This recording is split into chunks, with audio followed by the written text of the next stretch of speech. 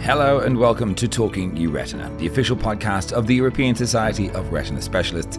I'm Jonathan McCrea. In this podcast, we bring you expert discussions and interviews with leaders from the world of retina and beyond. We'll also keep you up to date with the latest news from the Society. If you'd like to comment on the podcast or request that we cover a specific topic, you can email us, podcast@euretina.org. In this episode, we'll explore in depth how to succeed when submitting your research to Euretina's journal Ophthalmologica. Before we get stuck into that, though, I wanted to let you know that on April 26th, there will be another Euretina double debate. This is a great opportunity to watch some global key opinion leaders tease out some of the hot topics of the day. The first question, discussed by Professor Francesco Boschia of Italy and Dr. William Mealer of the United States, will be: vitrectomy is safe and beneficial in the management of significant vitreous opacities. After that, we'll hear opinions on another interesting topic: can biomarkers be used to determine if steroids versus anti-VEGF agents are more appropriate to treat DME? That will be discussed by Dr. Dina Zur of Israel and Professor Sova Sivaprasad of the United Kingdom. The debates will be chaired by Mr. Alistair Laidlaw and Professor Anat Lowenstein and are sure to be really interesting discussions with lots to learn. So please do join us for the next Euretina double debate at 8 p.m. CEST, that's Central European Summertime, on April 26th. Registration open soon on the Euretina website. Now, on to our discussion for this episode. Ophthalmologica is the official journal of Euretina. But how is research selected, and what steps can you take to have the best chance of having your work published? To answer these questions, I'm joined by Professor Martin Zinkernagel from Intel Hospital in Switzerland. He's also editor of the journal and a Euretina board member, as well as Marco Casola from Karger, who published the journal. You're both very welcome, gentlemen. Thank you very much for joining us. I think this is your first time on the podcast, is it not, Martin? Yes, it is. Thank you for the introduction, Jonathan. Very kind of you. Let's start off talking a little bit about Ophthalmologica then. What sort of papers are submitted? What do you look for in the papers that are submitted to the journal? Yeah, so first of all, it's a retina-centered journal. So we're mainly publishing research on retina, which includes, of course, medical retina, but also surgical retina. It is the official journal of the European Society of Retina Specialists, so all members receive a free copy and free access to the journal. Marco, how many papers get submitted to Ophthalmologica, and what sort of way are they assessed? Yeah, we received an average of 300 papers a year in 2022 and about the same amount in 2021. How they are assessed, they first pass by the editor-in-chief, where Martin, in this case, assesses the fit of the scope of the journal, novelty, language, and so on. And if it passes, the article passes the first screening, let's call it, then is being assigned to the associate editors, which is the specialist in this case, and he will invite reviewers, and that's the first cycle of peer review. Then the article goes back to the associate editors, which gives a recommendation to the editor-in-chief, and the editor-in-chief renders a first decision or a final decision. And so what sort of papers typically get published, Martin? Are they necessarily groundbreaking? Do you publish failures, controversies? What sort of papers do really catch your eye in that first screening? Yeah, so most of all, it's research articles that get submitted and get published. So original research, be it small studies or larger studies. I mean, groundbreaking, often papers have a good idea behind them, an original idea. And so, in a way, it needs to be groundbreaking. It's not, research that has been published before. So in a way, it is groundbreaking. And most important is that the idea is good, that it's solid research, that it really adds to the current literature. And do you need to have large study sizes or? No, I would say, the more original the idea and the more significant something is, the smaller the sample size needs to be. I mean, you can do great studies with small sample sizes if you have a very novel finding, if it really is reproducible, and most importantly, if it's generalizable for the population. So this is really important. It needs to be generalizable to a larger population. Marco? Yeah, I just want to echo Martin stressing on the novelty factor of the journal. So Ophthalmological is caring about novelty of their article submitted. Then, of course, I mean, we're looking to publish hot topics when they come up. Just a note on the negative results or failures. We know as publisher that these are important, but at the same time, we also know that these kind of articles are not really cited or not really well read in the literature. So there are some examples of other publishers trying to publish negative results, but they failed quite badly. So it's an open discussion, I would say that. Right. Okay. Very interesting. Absolutely. I just want to echo Marco's comment. I think it's really important to also publish negative results. And Marco, just we can also publish methods articles which don't provide a result, but maybe a means to communicate a method or a protocol of a study that you want to publish. So it doesn't really always need to be results. It can also just be methods. Right. So what are the most common reasons for rejection, Martin? Why do you say no when you say no? Yeah, so basically the first reason, if it doesn't fall into the scope of the journal. So if it's, a study that's maybe on another subject, which is not the focus of Ophthalmologica. So this is the most common reason for rejection. Other reasons are if the study does not add to the current literature. So if it's just, not really novel, if it's not really important, if there is poor methodology or questionable results. So if you look at the study and it doesn't really make sense. Other reasons are if, for example, the title does not correspond to the abstract or to the text. If the authors discuss something that's not reflected by the data they have.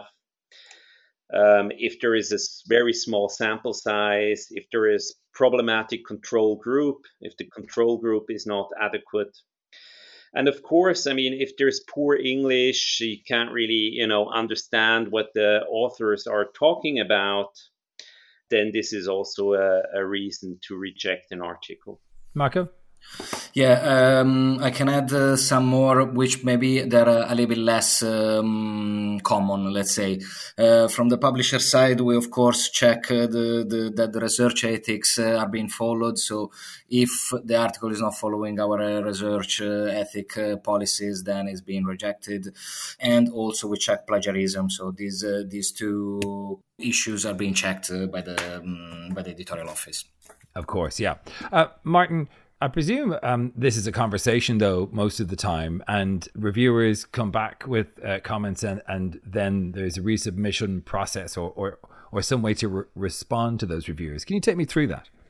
Yeah, so I think it's important to understand that the reviewer process is to improve your paper, and it's not just try again and resubmit. It's more like a try and refine process. So you really want to refine your paper. The review process is basically, it's a process where an expert in the field looks at your paper, and in the end, you really want to respond to all these questions raised by the reviewers. It's important to, first of all, provide an overview, and state what are the major concerns of the reviewers. So maybe you want to begin with a summary of changes, pointing out the new data and the new analysis that you performed in response to the reviewers, so that the reviewers can just have a look at it and they see, okay, the authors have really put a lot of effort into improving the manuscript. it's important to be polite and respectful to the reviewers, because they just, most of the time they just want to help you to improve the manuscript and to further your research. It sounds like sometimes passion gets in the way. Yeah, sometimes passion gets into the way, and sometimes you may perceive, this criticism to be rude, but I think, it's important to understand that sometimes the reviewers, if they don't understand what you want to say in your paper, it doesn't mean that the reviewers are against you. It means that they don't understand what you try to publish. And it's basically the fault of the paper that it's not clear enough to bring across this message. So be polite in your answers. The goal is to make the work clear and accessible to all readers, not just the experts. So I think this is a really important point. It needs to be clear. The message you want to bring across needs to be really clear. And if something is not understood by the reviewer, then probably you haven't made your point clear enough. Reviewer too is a human being too. Exactly. Something to consider. Marco. No, just adding on the same line. Be polite and also be pleased that the article was not rejected. So it's very rare that an article is accepted at the first round, and everybody goes through peer review. Don't be upset and don't take it personal. That's the main thing. And of course, respond to each point. Use track changes and again, be polite, and everything is going to be good. How important is the abstract, Marco? I think it's very, very important from an editorial point of view. Is the first piece that the editors read to understand, to evaluate the research of the author. So it needs to be clear, concise, and I think it needs to explain the hypothesis and briefly also the results.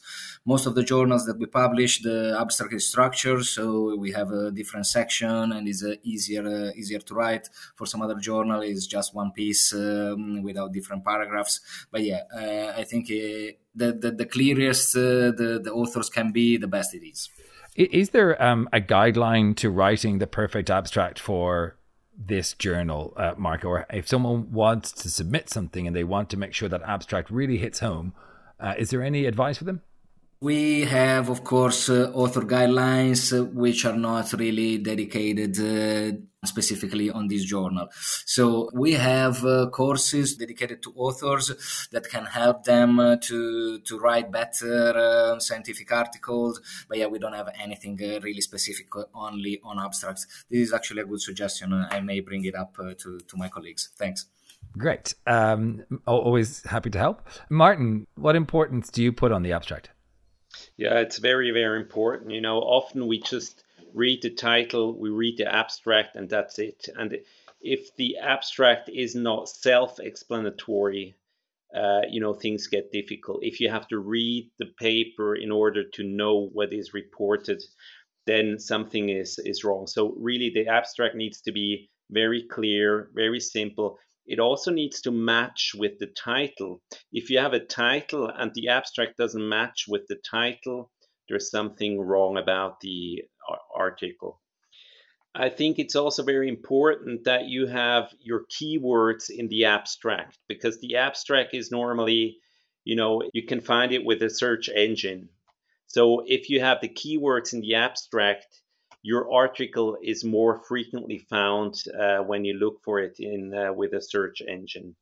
This is something that I think not everyone realizes, that the order of your words and the type of words that you use for your title and your abstract are quite important if you want those articles to be found. Marco, can you give people some advice on how to title their paper and how to optimize the searchability of their abstract?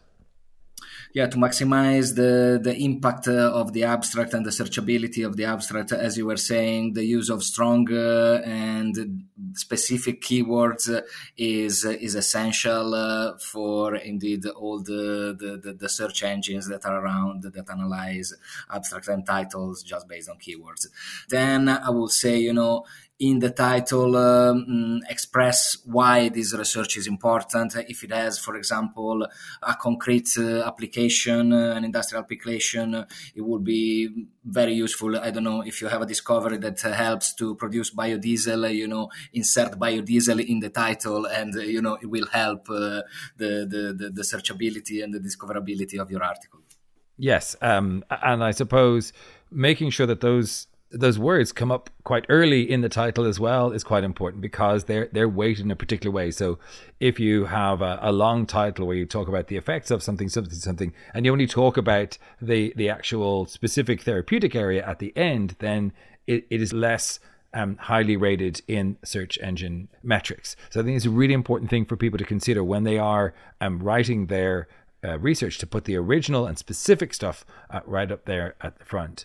Regarding the title, I think it's really important to keep it brief, to keep the title short, and to cover already some kind of conclusion in the title. So not just say, looking at prevalence of something, but the prevalence is higher in this and this population. So it really catches the eye. And you really already from the title, you see what's the paper all about. So I think this is really an important point. Absolutely, yeah. And I think you're right. A lot of those papers don't do that. They say, we're looking at this or the effects of this, but they don't tell you what that effect is in the title. How do you promote your paper once you have been successful? So you made it through the review process, you've published in Ophthalmologica. What should people do to make sure as many people as possible see it, Marco? Yeah, I would suggest all the authors to post it on their social media as much as possible. All the social medias are good, from Facebook to LinkedIn to Twitter. Tag the publisher. We usually, if we see we actually post all the articles that we publish on our Ophthalmologica at Karger Twitter account. If the author tags us, then we can, retweet it or repost their post. And additionally, we also have services that we can offer to authors from a satellite company that we just acquired. It's called Research Publishing International, and they offer the authors to be features in their research magazine, bridging the let's say the research world and the public opinion and the normal audience. That would increase even more the visibility of your article. So when publishing on social media, make sure to tag Karger, make sure to tag the authors of the paper and Euretina as well. And that's across all the social media, because those institutions will see that and they will publish it. And of course, don't forget the institution in which you're working as well. People might know you from Incel Hospital in Switzerland, but it's important to tag them so they get that visibility and they can share across their networks. So Martin, to finish up, any top tips for any researchers thinking about publishing in Ophthalmologica? Yeah, Jonathan, great question. So as I said before, the aims and scope of the journal is retina research. I would really advise potential authors of the journal to visit the webpage of Ophthalmologica to have a look at the author's guidelines, because there is a lot of different formats you can submit. For example, as I said, research articles, but you can also submit review articles or brief reports. And each has a little bit different format. So I think it's really important to have a look at this. And then, of course, you have to, submit sound and good research, novel research. And as we mentioned before, try to keep that title short, try to have a good title and to match the abstract with the title. And then, of course, just adhere to the journal's guidelines and submit your paper, and then keep your fingers crossed and hope for the best. Martin, one thing I hadn't thought about, do you want only to hear from authors once the paper is fully finished and ready to publish, or do you want to hear from them earlier? Would that be useful if they are nearly ready to submit, but they want to get guidance from you? Would that be useful to hear from them earlier on in the process rather than when they're submitting all of the results? Yeah, this is a good question. Basically, it's easier to write in a letter to the editor if there are any concerns or any things that the authors would like to communicate. It's usually not advisable to contact us before the paper is submitted because we can't really assess the paper properly without having the manuscript in front of us. So at the time point of submission, you can submit the letter to the editor, and there you can communicate any issues you have with the article or any questions. Really good answer. Thanks for that, Martin. Marco. Yeah, as general tip, I can add, to the authors when you start writing an article, already think about what kind of what journal do you want to submit it. Go, as Martin was saying, read the article that has been submitted to the journal, read the style and how they're written, and do something similar for your article, and that will definitely increase your success rate in having your paper accepted. Well, gentlemen, I have to say, I really appreciate your time, and I think this has been a really useful exercise to take people through from start to end how to get their work published in the journal. Lots of interesting information and tips there. So I hope that will be useful for our listeners. I'm sure it will. Professor Martin Zinkernagel from Intel Hospital in Switzerland, editor of the journal and Euretina board member, and Marco Casola from Karger, who published the journal. Thank you so much for your time. That's it for this episode. If you thought this was useful, do let us know and we'll do more episodes like this. You can email us podcast@euretina.org. We'll be back again in 2 weeks with another scientific discussion. Hope you join us then. In the meantime, thanks for listening. I'm Jonathan McCrea, and we'll see you next time on Talking Euretina.